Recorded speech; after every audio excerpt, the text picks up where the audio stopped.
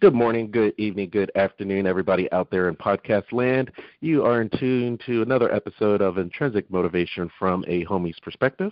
This is Hamza, and today we are going to speak with a psychoanalyst. She's actually been a professional psychoanalyst for over 30 years. She has authored numerous articles, books on parenting, developmental psychology, clinical treatment, contemporary research. She has one of her books is Busy Parents' Guide to Managing Anxiety, Busy Parents' Guide to Managing Anger.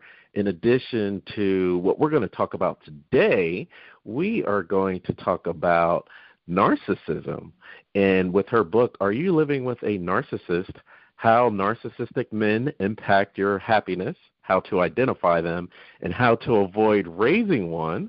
I'm sure this is going to be enlightening for not only myself, but for everyone listening to this, and share this with your friends, family that may benefit from this podcast. Without further ado, I'd like to welcome Dr. Lori Hallman to the podcast. Welcome, Dr. Lori. Hi. Welcome to everybody who's listening. Yes. I'm glad that you're able to make the podcast. And what we're talking about today, it seems like I'd like for you to clear the air because it seems like narcissism is on the rise. Are we mislabeling people, especially on social media? It seems like, that person's offhanded comment. You would say that person's a narcissist. But how do we determine, what's a narcissist versus somebody that's overly self-confident?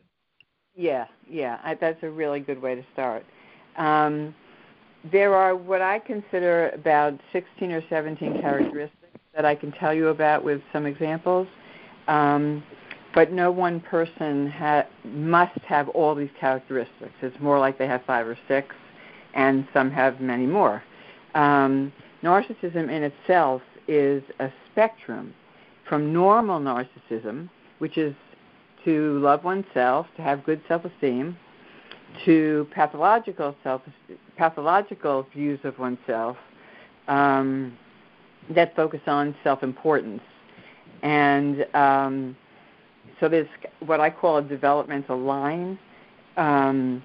Little kids are narcissistic. A 3-year-old likes to dance in front of daddy. That's perfectly normal, and he should give her a great audience. That's wonderful. But if that need for admiration persists throughout life and into adulthood, when one has ambitions and relationships, then we get into trouble. But now the majority of people with the actual narcissistic personality disorder, often referred to as NPD, are men. They are considered 50 to 75% of those who fulfill the criteria. So I'll be talking about men, but it doesn't mean that women can't also have NPD.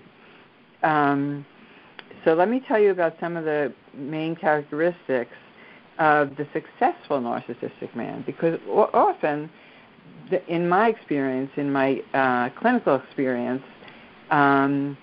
these men are very successful and are very ambitious and are very accomplished. So when they seek admiration, it looks like it makes sense. It's just that it's excessive. So the outward success sometimes hides that deep inside they feel inferior, interestingly enough.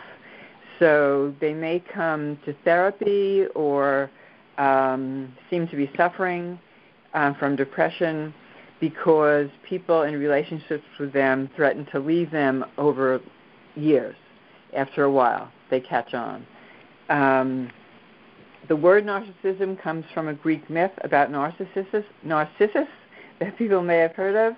It's a man who sees his own reflection in a pool of water and falls in love with it. And one man in particular that I can think of said to me anytime I was talking about other people in his life, no, we're talking about me. And he really meant it and didn't see it as an odd thing to say. But, of course, it helped clarify things for myself. They exaggerate their self-importance, their attractiveness, which may not be physical but socially, academically, professionally, and they think their personality is just the most charming person you've ever met. So one characteristic is they do talk about themselves almost exclusively. They tend to speak and think about themselves most of the time. They're conscious of how they look, their wealth, if they have it, which often they do. Talents, achievements are often many, and they expect to hold your attention to these attributes as they speak rather than think about yourself. But at times these comments are exaggerated or at least overemphasized and not necessarily accurate reflections of their whole lives. So even when they are based on reality, they're repeated endlessly. And those in their close environment hear the same stories over and over every time they meet someone new. We'll say a wife, they meet a new couple, and the man jumps into his experiences, and he's very entertaining. So people enjoy listening and don't seek to have a focus turned on themselves. They're kind of at a party, and they enjoy hearing this very charming person who is centered on themselves but lacks empathy. They're unable to recognize or understand the needs and feelings of other people, but they don't see themselves that way. A second characteristic is that they have fantasies of greatness. So you may be very smart, very accomplished, but it doesn't make you greater than other people. It just makes you have those gifts. But the minds of those with MPD tend to be filled with elaborate fantasies about success, power, brilliance, beauty of the perfect mate, and they do believe sincerely that they should have the best of everything. And that may include houses, cars, clothes, medical care, where they attend school. But the ironic thing, and this is why I actually have compassion for narcissists, is that these attempts are attempts to fend off inner emptiness and a sense of shame instead of the outward specialness and sense of control that they reveal. They often don't know it because they're so constantly busy to keep themselves from knowing it. I can think of a guy who is a neurosurgeon, and he really is a remarkable doctor. He's in my book. I call him Wade. It's actually, he has another profession, but I give him this profession in the book, which is comparable to his own. And this is a very super knowledgeable man. I mean, he sits on the computer at night for hours learning everything about everything. So when he goes out, and he has a great memory, so when he goes out socially, any topic that comes up, he becomes the expert. And, of course, people admire that and want to hear all the details. And his wife listens to him drone on, kicks him under the table, because she knows that in time, if he keeps this up, people are really just being polite. They don't want to hear the same stories 100 times. But he doesn't know that. He seriously doesn't know it. He'd be surprised to hear that idea and think that you're just way off base. But they kind of lack an inner core, and I've heard younger narcissists, like 20-year-olds, who are much more flexible, actually say, I don't have an inner core. A kid actually said that to me. He said, I don't know who I am. Yeah, because he was so busy building this persona that he never actually got to know himself. You know, I'm diverting a little, but he had narcissistic parents who viewed him as a child prodigy, which he was. Really brilliant little boy. As a teenager, he was fluent in Chinese as well as in regular English. You know, at a very young age, he was reading constantly. And this made his parents feel like they were really important too. So instead of like sort of stemming the tide and let him think of others, he never learned to share. He was terrible in preschool. He was a real temper tantrum kid. And he grew up without containing this sense of powerfulness. So they come to believe that they are superior. and often have this grandiose sense of self-importance. If you're in tune to it, you kind of can see it. There's like an air of self-importance that leads them to feel superior to others, and they want to be in the company of people they consider great. They believe that only others who are just as special as they perceive they are should be in their company. They maintain feelings of superiority by often disparaging others, focusing very quickly on others' flaws, real or imagined, but often they're their own flaws that are hidden deep inside. And that's why they're so capable of picking them up in other people. So they hide their own shortcomings and preserve this grand self-image. Interrupt anytime. No, sure. It's a good stream of consciousness because, I mean, what you're identifying, it seems like, well, I mean, obviously it's a diagnosis, but there seems to be a pervading belief that on some level, at least in the business world, that you have to have some level of this to outwit your competitors and to be the top of the food chain. Absolutely, absolutely. You are a winner, and the world is divided into winners and losers, and nothing's in between. So in order to keep up that belief about themselves, they require constant praise. In my book, I talk about a young woman named Laura who must continuously praise her lawyer husband's accomplishments. And he's a personal injury lawyer in the book, and his accomplishments are fantastic. This is a man who, in real life, made $6 million on one case and was written up about. So, it's kind of hard to have that kind of success and not have it affect you. But this outward confidence that results can often hide the vulnerability and fragile self-esteem. Remarkably, even if you make that money, you don't know you're going to make it again. And that it leads to self-doubt. So they continually prop themselves up and expect and need constant attention, praise, and admiration. They do expect to be recognized as superior even when their achievements don't warrant it. I mean, these people aren't always brilliant in every respect, but they, of course, focus everybody on what they are brilliant in. Another characteristic is they experience a sense of entitlement that they are certain they deserve. The boy I was talking about before, the child prodigy, had a very large family, and each time a sibling was born, he took it almost as a personal insult that his mother couldn't attend to him as fully as the siblings. And he was always angry at her. They were in a constant battle. And he sought to compensate by having status, wealthy friends, which he couldn't achieve very well because people didn't like him. And he knew it. And that was really tough. I mean, I felt for him because it's like a person walking blind. They don't know what they're doing wrong because they feel this so completely, expecting others will offer them special favors and fulfill their requests immediately without question. And if they aren't treated that way, they become very irritable and impatient and angry.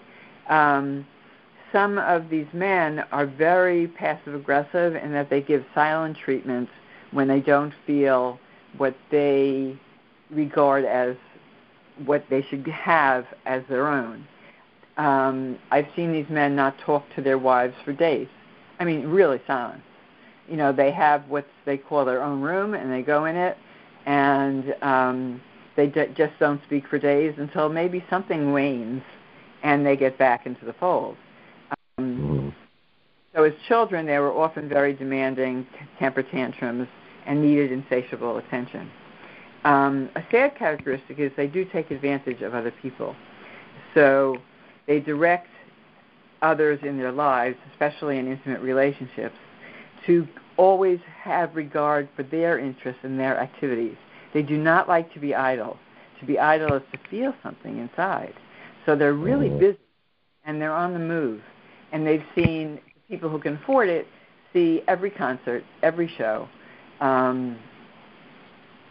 every form of entertainment you can imagine, and they expect their wives and even their children to come with them.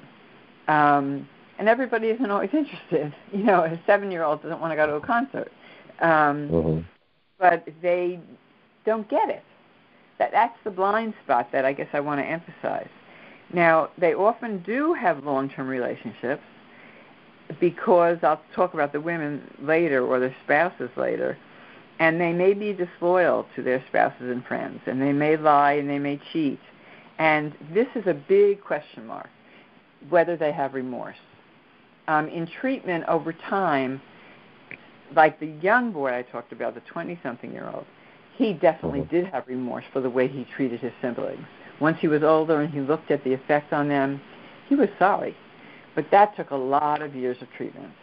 A man who cheats on his wife and has a secret affair that she really doesn't know anything about, maybe for 20 years, suddenly finds out through some quirk of somebody else telling her, and she's shocked. And it's a very despairing feeling because you feel like, who have I been married to all these years?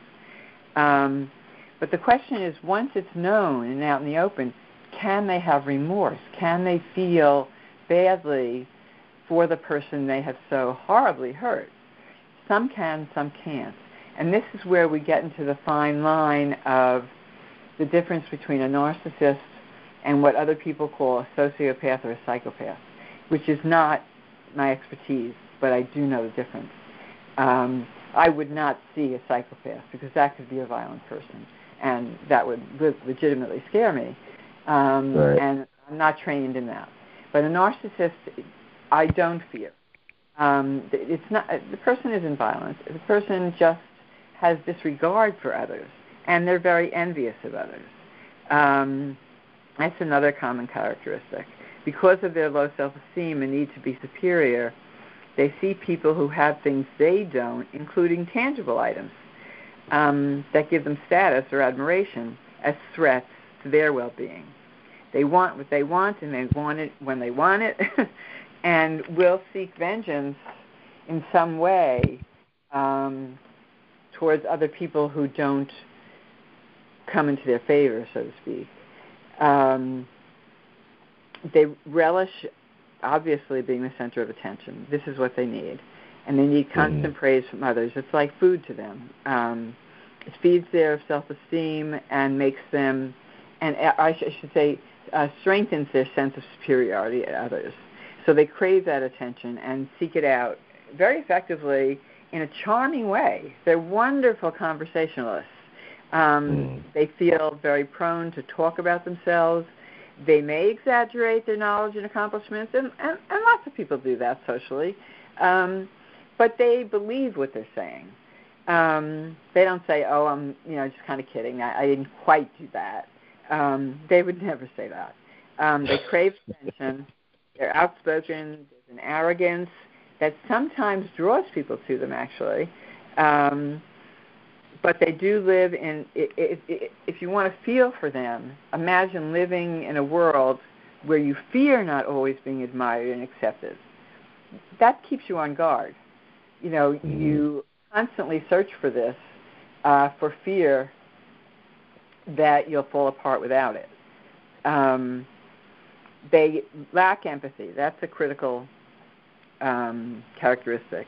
They're unable to empathize with others and understand other people's perspectives, to comprehend that others may have struggles of their own. They seem to have an inability to recognize the needs and feelings of others. Yet they have, they're smart. They know the script that sounds empathic. Often the physicians are very comforting to their patients who adore them. They know what to say and when to say it. The question is, do they feel it? And somebody who is in dire straits is going to believe this person who encourages them. So, because they need to. So they're not, caught it's not apparent that this is sort of a script. Sometimes, when marital relations are brought to me, I do have to, for a true person with NPD who will not empathize with his partner, I almost do have to give him a script to make the other person feel better. Tell them. Wow. Yeah, in other words, when you're listening to, I'll say man and wife, when you're listening to your wife, paraphrase what she just said in her words so she knows you understand. Now, a caring person does that because he wants the person to know they understand. But this man will do it because he knows it's effective. And it's very hard to tell the difference until it can be years and years of a relationship. They also have boundless ambitions, much of which they fulfill. They fantasize about not only doing their best, but being the best. And this is important for parents who always say, thinking they're helping their child, just do your best. Don't worry. Just try. Do your best. The narcissistic person hears that as be the best or you fail. So they often, if they fall short, they're enraged and deeply disappointed and may feel depressed because they aren't as powerful as they think they should deserve to be. So underneath, they're incredibly insecure. The boy I mentioned earlier who says, I don't know who I am, it's very scary to feel that way. It may be counterintuitive when you first meet a narcissist because they come across so charming, so entitled, so believing they're superior. But they're very insecure, actually, and are constantly wary of being put down. Instead, they disparage others. They may internally, at times, question very briefly if they're truly special and unique, and then I can't say how fast they dismiss these feelings. They're able to do that. That is their safety guard, so to speak. Another characteristic is that they are remarkably charming, and a doctor, let's say, or a lawyer, will think he's charming his staff, who's actually going berserk because they have work to do. And he doesn't recognize it. So when he comes out from an appointment, he overplays what he accomplished, and he makes his secretaries listen, and they're afraid not to because they want to keep their jobs, and they want to give the admiration they know the doctor wants. But meanwhile, they get behind on their work and end up staying late. So... it isn't really working, but the narcissist doesn't know that. They think that they're the successful leaders, which they often are, assertive but demanding, and often don't have as many followers as they expect they should have. They do a lot of networking and expect to be extremely popular and get deeply depressed when this doesn't happen. In keeping with this, they're very competitive. As I mentioned before, that you've realized yourself that there are winners and losers. Others are opponents. It's all win, all lose. And if that doesn't happen, they may hold long-lasting grudges. They don't know how to reconcile with reality, so to speak. The young man I spoke of, at first, earlier in treatment, and he was in college, he blamed his peers who excluded him from very status-oriented societies that were at his college. And in order to kind of bear the fact that he was not chosen, and he lived to be chosen, he would gossip about them. Now, this was done vengefully, but of course it turned back against him. Of course. But he thought that, gee, if I tell so-and-so that this boy did something harmful to another person, then I'll get her on my side. But really, that person becomes afraid because they're afraid they'll be gossiped about. Exactly. So they end up just demeaning other people. And in the process, they find criticism pretty intolerable for themselves. Or I tend to soften it. it is intolerable to them. They're unable to cope when things don't go their way. They're hard-pressed to admit fault when they're wrong, very hard-pressed to admit fault when they're wrong. They can change a subject faster than you could ever believe it, and you don't even know it happened, so that they don't have to tolerate criticism, even if it's constructive. They hold the criticizer up as the person who made them the loser, rather than seeing that they did something wrong. And often, in response, they're what's called passive-aggressive, which is often seen as silent treatment. They will ignore someone for a long time, hours, days. And when narcissistic parents do this to kids, it's really very harmful. Another issue is that they're constantly on the go, so they don't feel boredom, because that's a scary experience for them. So like I said, they attend concerts, plays, expensive dinners, prestigious parties, because they don't want to be idle. And they expect their wives or partners to constantly attend all these activities. And they go on these grand vacations, and their partner can't relax. You're not allowed to sit in a hotel and watch TV for an hour. You have to be continuously on the go. There is no tourist site in the world that you miss. So they need total control. And often they do that with social media. So the doctor or the lawyer, even though he's as busy and as accomplished as he is, he's texting his wife all day long and expecting immediate text back, even if she's a professional and she's busy. They want to be responded to immediately. They want others to follow, so they can be the leaders. They expect others to drop what they're doing so they can respond to their constant context. It's their schedule that matters. As I said, they may do kind things, but it's not out of deep caring for others, but to be perceived that way. I can think of an example of a man his birthday was being celebrated. This was like really, really important. I mean, we love our birthdays to be celebrated. This was of utmost importance. And when he was at a gathering and somebody at the table started talking about something other than him, he literally got up out of the table and walked away. And the person who spoke, ironically, felt like he did something wrong, because most of us are pretty kind. And so he felt, gosh, that he got up and walked away, and it's his birthday. What did I do? But he didn't do anything. He just wasn't highlighting the importance of the special person that night. So they walk out on any crowd, give them the silent treatment if they're disappointed.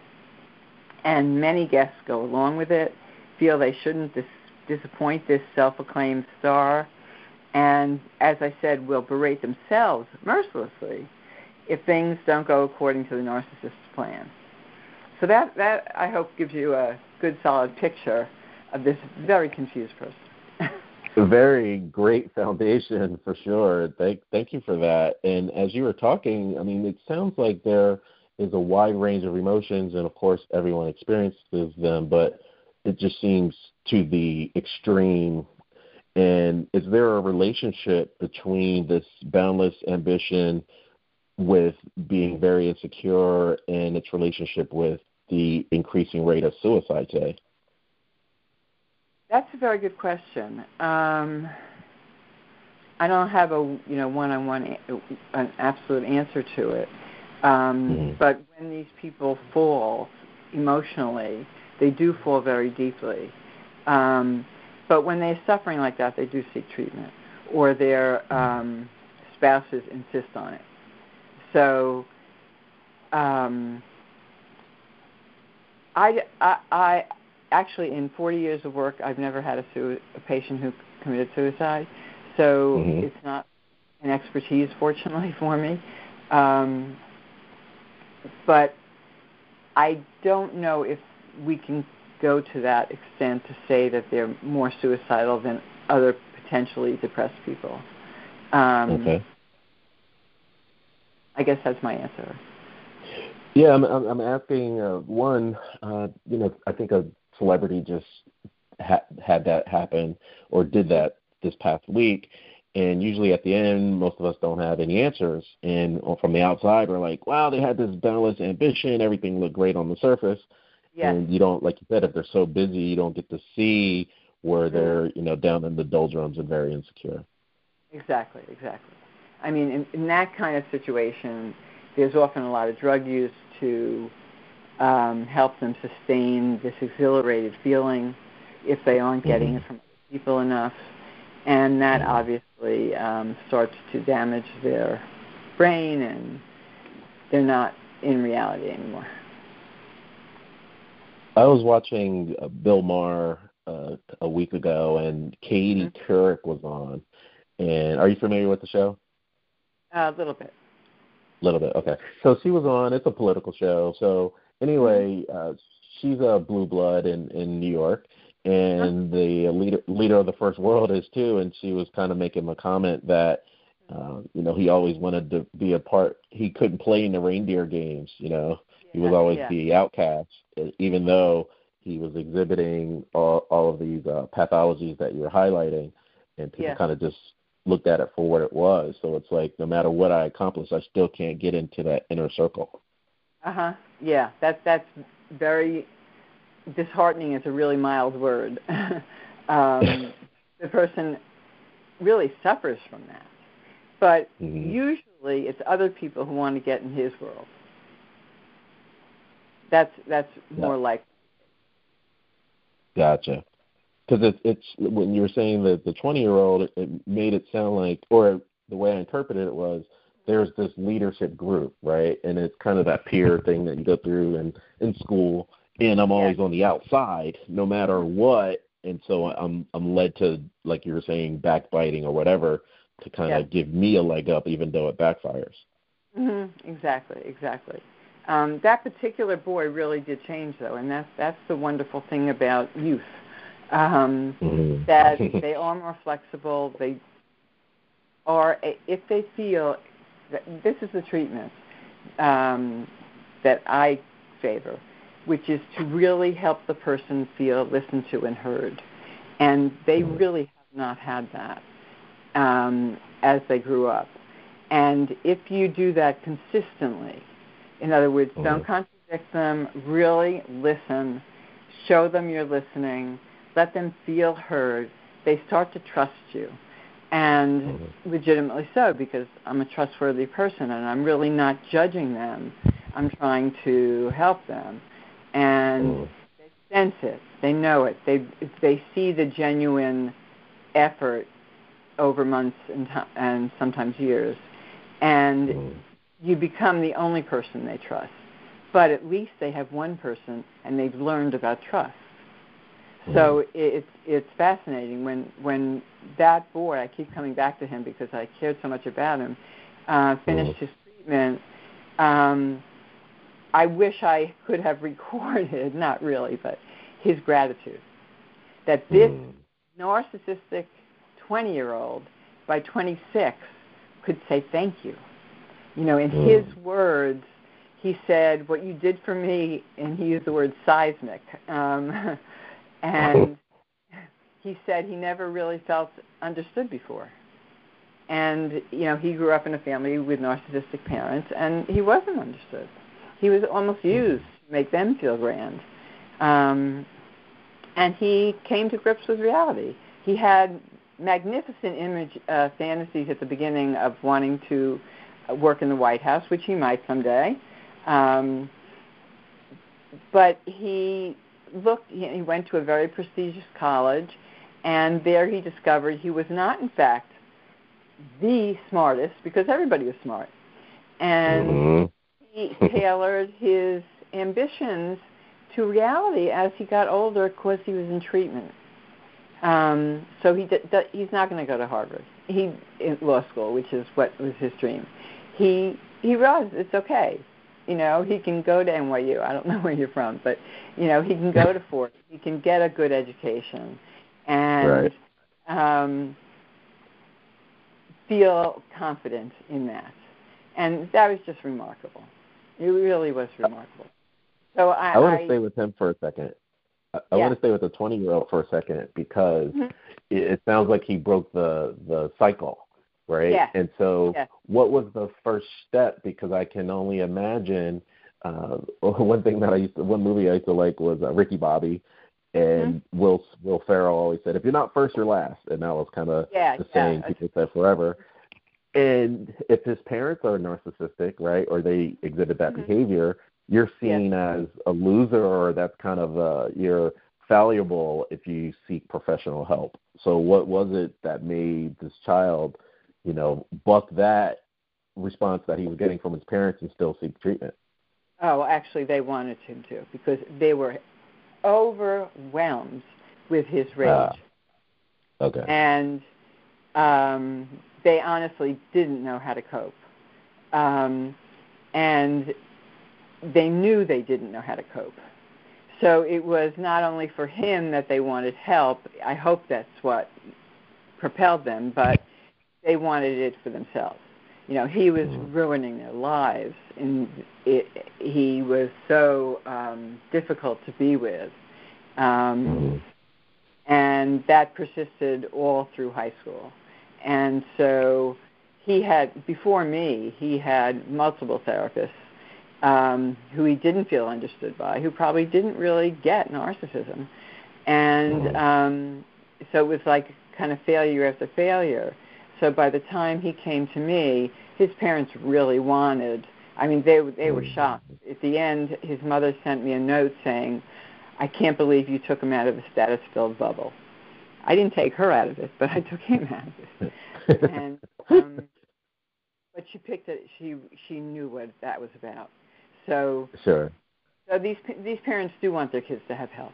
They do.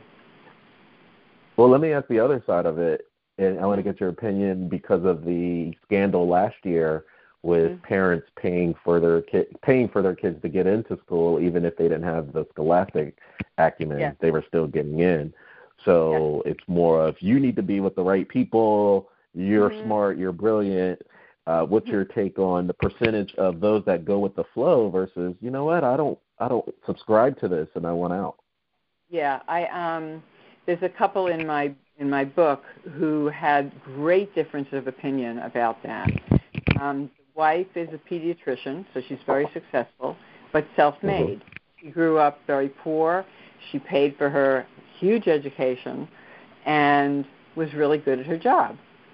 And her husband, as a neurosurgeon, thought his job was far more impressive than hers, and let anybody know that. And he was, really off base and very hurtful. But his kids, interestingly enough, grew up having this very entitled feeling. They were not good studiers. He was a hard worker, but he wasn't as brilliant as he thought. And the kids weren't brilliant. So they didn't succeed. They really didn't succeed in high school, and went to kind of low-level colleges, I guess you'd say. But, they went to college. But he would literally write their papers and do their homework in high school and in college. And when they got jobs, when they graduated, he would tutor them on the phone so they would stand out at work. Now, they really did. See, he believed this was okay because they really did learn from him. It was like having your own private tutor your whole life. Right. But the wife really objected. She could see the emotional consequences to her kids. And they warred about this endlessly. Whereas he felt, my so-and-so wouldn't have been so achieving as whatever she did if I hadn't gotten her the contacts and told her how to relate to people, and not in a kind way, but in an effective way. And it worked. She was able to accomplish. So to him, he did a good thing. And in a sense, if he had done it more mildly, we do want parents to help kids with their homework. We do want parents to support their kids' abilities. But his was so extreme that he was taking control. And actually that doesn't raise your child's self-esteem. They feel totally dependent. And that's not a great way to grow up. Sure. So we talked about the 20-year-old. Let's go to the 40-year-old. And this is a 1.5 question. So in the corporate environment, there's a lot of demands. And if you are part of that cream that rises to the top and you have boundless ambition, your time is pretty much taken. I mean, you're working like 16 hours a day. So but the other side of that 0.5 part of this question is corporate, at least in some environments, it's better or it's frowned upon if you're single doing that. So they really encourage that you're married. However, it seems like a conflict of interest if you have this allegiance to this corporation or your own business. You know, if you're a self-starter, how does this narcissist balance? They don't. They really don't. I mean, the man I was saying who did all the homework for his kids forever, when they were young, he really ignored them because his ambitions were he was younger too, and he was very ambitious. And I remember having this conversation. He would come home and walk in the house talking on his cell phone, and his kids were little. And I said, how do you think they feel seeing Daddy, who they've missed all day, on the phone? And he said he didn't understand the question. You know, and I said, could you finish that phone call in the car and then put it away so that when you walk in, you can show your excitement in seeing them and hear about their day? And he thought I was just like from another planet. You know, he really didn't understand. And his wife, of course, sitting there shaking her head because she knew just what I meant. Right. So but see, this was a guy who did feel some remorse once he saw the kids failing in high school. It's just his way, and he realized he wasn't there for them when they were young. But his way of helping them was to feel superior to himself. So he didn't know how to do it. The corporate environment does encourage it, and these kids who come out of, this isn't in my book particularly, but let's say the kids who come out of Wharton at the University of Pennsylvania who are, you know, really learn business, and they go work for these very large investment corporations, they make so much money because they work double time. It's overwhelming. And a lot of them do cut out and do other things after a few years because they realize they've chosen a life that excludes almost everything else. They're never having fun. Everything is status-oriented. And those kids are fortunate. They find themselves. And you don't see that in a 50-year-old because there's too much to lose, you know, at that point. Right. But I don't want to, you know, in today's environment, it's very tricky because we are vilifying people who are very wealthy, some of who are self-made, and we want to, you know, tax them so they can help pay the tuition of everyone else. And you know, I do believe in that, but these are people who are usually quite remarkable philanthropists. So if you look at somebody like Bill Gates, I mean, he does amazing things. And people may envy him and disparage him for being so wealthy, but he earned it. You know, so we have to kind of figure out where we stand on these things and not view everybody the same way, but really look at the individual. Gotcha. And when you look at the individual, I think if I read between the lines, there's that disconnect with discipline. And the wealthy, as you're saying, on some respect, has a lot of discipline. And so there may be resentment to those that are not, and they don't empathize with them. They're like, look, look what I had to do to make where I am, and you didn't. So why are you penalizing me? Yeah, they are hard workers. Most of these people. Some have grandiose visions, and they aren't hard workers, and they don't succeed. But many really do, and they really do work hard all the time, but at a sacrifice to intimate relationships. because they're not So available. when we did a wide jump from 20 to 40, but those are usually the dating years. So can you identify someone, as you were mentioning, these people are already married and the spouse like you said, they've been in it for years dealing with this person. What are some things that a person that's in the 20 to 40-year-old dating realm, what are some triggers or some just different characteristics that they can keep an eye out for to see, this person may be going in this direction? Okay.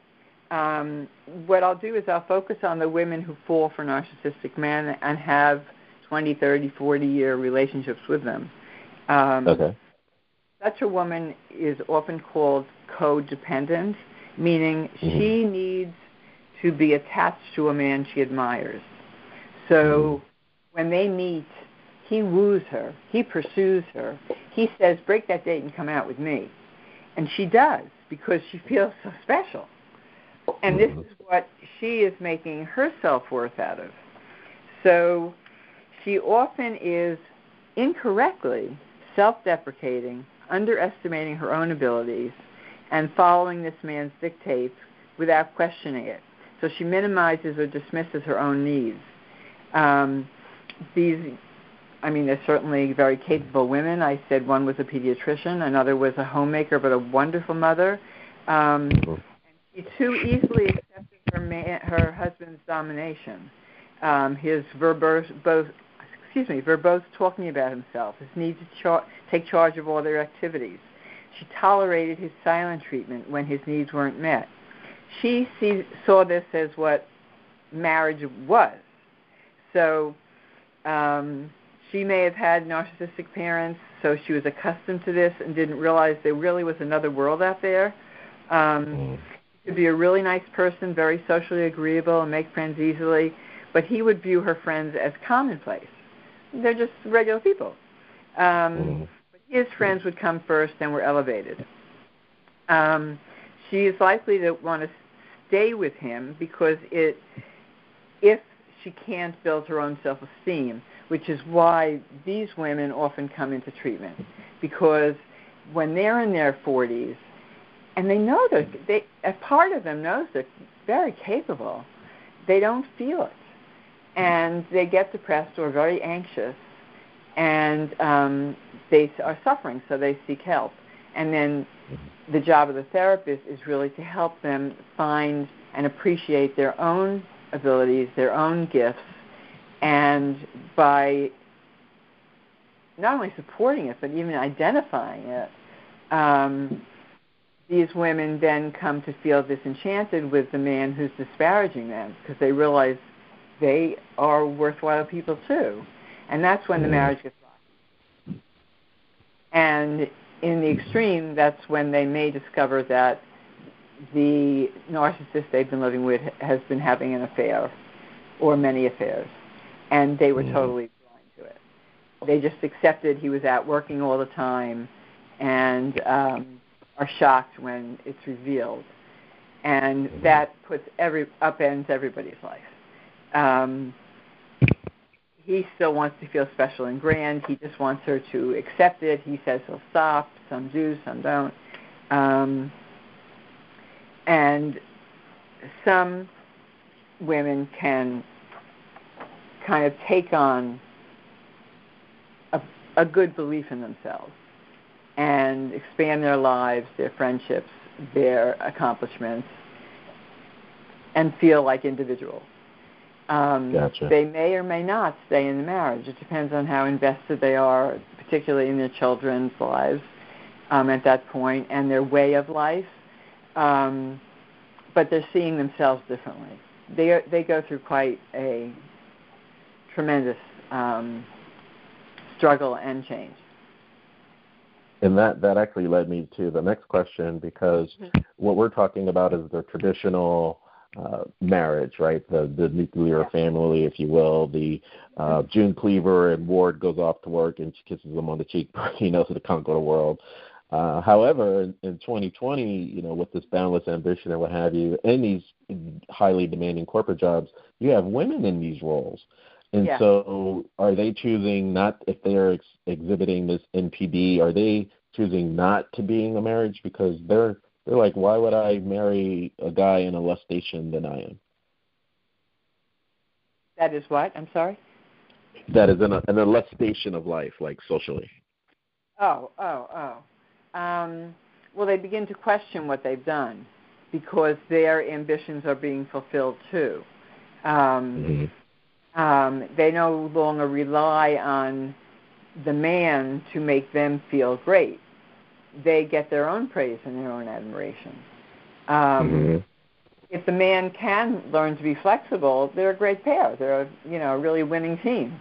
But if she feels really underappreciated, she's going to look for someone who will see her as she is. So she will leave. But divorce is such a difficult process that some people do stay in the marriage. And some marital therapists, I'm not one, but some try to believe that the marriage should stay together, that the woman should forgive the man for his transgression. And, of course, this is a whole national issue. Sure. Yeah. Well, the other side of that, I was just thinking how at the beginning of the top of the hour, we're talking about the corporate environment rewarding that behavior. And I've seen where, especially for women, that if they, tie the line to the corporate excellence, they're rewarded. But if they're pregnant or something like that, they not necessarily get demoted, but they get off that fast track. So it seems like the corporate environment doesn't allow for that balance either. Like you can't be the top earner and a housewife. Yeah. Or they do try to do the impossible. I was writing for Huffington Post for quite a while, and I did a series of interviews online with professional women and asked them about various questions. And interesting, they were all very successful. Dentists, gynecologists, lawyers, high earners. They all had kids. Some made more money than their husbands, highly educated. But, the bottom line, they said they cared mostly about being mothers. And that didn't keep them from doing their occupations, but they kept their minds on motherhood. And they had to figure out how to do both. And they did. I kind of fit into that category. I have wonderful children, and I love being a grandmother, and I prioritize it. And so that was my way of kind of dealing with this issue. But some women exceed their human limitations and fall apart. You can't. It's very hard to be the perfect mother, the perfect corporate person, all at the same time. You end up sleeping 3 hours a night so that you can get up early and do your work and then be there to make breakfast for your child going off to school. So you can't. You just can't live like that. Arianna Huffington, in fact, wrote a book. I forget the name of it, but she apparently had an exhaustion breakdown. She ended up in the hospital because she was trying to do all that. So, I look out for the young women that I meet to help them find what do you really want to prioritize at what time in your life. We don't have to do the same thing at 20 that we do at 40, that we do at 60. We can change our careers. We can change our priorities. And that helps a lot of women to learn and see other women do that. That was my next question as far as group therapy. Do you handle that as well? Like, it sounds like a lot of these groups hang out together, and if that one person was courageous to take that first step, they may bring the whole group with them. Yeah. You need new mentors. Women seem to find them. I've kind of shifted gears from writing nonfiction to fiction lately, and so I've begun writing novels, and they're really character studies. They have, I hope, good plots, and they're suspenseful. But they show, it gives me an opportunity to create characters who learn how to change and how to see clearly their lives and know they have many opportunities. It's not real life, it's fiction, but I'm enjoying writing about it. Sure, and I guess the last question, in real life, I mean, you're balancing all that. You have a successful practice, but you're also, like you said, a mother and a grandmother, but you're also an accomplished artist. So how do you juggle all of these?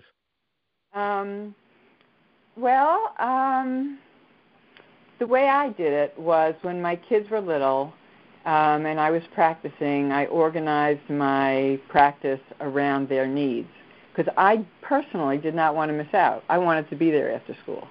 So I did not have a 3 o'clock appointment. And when they were in high school, I would drive my kids to school before they had licenses because I wanted to spend time with them. And then I'd come home and go to my office. So you kind of find your own ways of doing everything with being careful that you don't get overwhelmed, because that's too easy. And I had a very supportive husband, so I also have an office in my house. I have a studio, an art studio at my home that my husband actually built for me, so that logistically I'm not on the road commuting everywhere, and that helps me personally to put everything together. No, that's phenomenal, and so when others want to, I mean, it sounds like you have laid out a template that it can actually work. You can be highly ambitious and balanced and live a successful life. And for those that are running to or identifying narcissists in their relationships, guys or girls, how would they get in touch with you, and how can they, I'd like for you to highlight your books and your website and all that good stuff. Okay. The newest book, which is coming out earlier than I expected, you mentioned, is coming out March 17th, so it's already on Amazon. How Do You Live with a Narcissist? And that book has many, many examples of situations that I think are helpful for men and women to read. There's a section for women advising them on ways to take actions to feel more self-confident themselves. There's a section that talks about how not to raise a narcissist. And I hope that book really is appealing to people and clarifies the characteristics that we talked about. My website is very simple. It's Laurie, Laurie, Hollman, Hollman, PhD.com. And if you go on it, all the books are there, and over 100 articles on all different parenting and personality disorder topics, so that people can read them without buying anything. There are links to everything. And I hope people do that, or subscribe to my blog, which I'm not using as a marketing tool, but really just to put articles out there that I want. Then you get the article in your email. It's easy.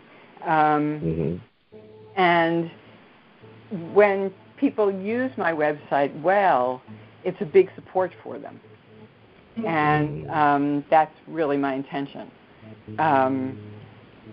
I love writing. I'm doing it more and more. I do it almost every day now. But the reason I've been kind of encouraged to do that is so that what people have learned in my practice, they can also learn by reading on their own. And it's actually the publisher who suggested I write the series for parents, the Busy Parents series, because most families today have two working parents. And how do they manage to use what I call parental intelligence? That's the concept I created, when they're very busy. And so I show them how they can do that. So they have a kind of template, like you use that as a good word, to know about how to look at their child, not as bad, but the stress, and understand the meaning behind their behavior. And I teach them how to do that. So all these books are, they're not fluffy self-help books. They do take time, but they really do educate, and that's my aim. And it sounds like you definitely are doing that, and you have just been in tune to another episode of Intrinsic Motivation from a Homie's Perspective. This is Hamza and Dr. Laurie Holman. It was a pleasure. Let's stay in touch. Oh, yes, I'd love to. I really like your website and your focus. And also, I should mention, an easy way to find my books is just to go to Amazon. They're all there. Just, put my name in the search box, and they'll all be listed. And Amazon asks you to write a whole biography, so all that stuff is there, too. Fantastic. Well, thank you for your time. Thank you so much. You're a wonderful listener yourself, actually. Thank you. Take care. Okay, bye-bye. Bye-bye.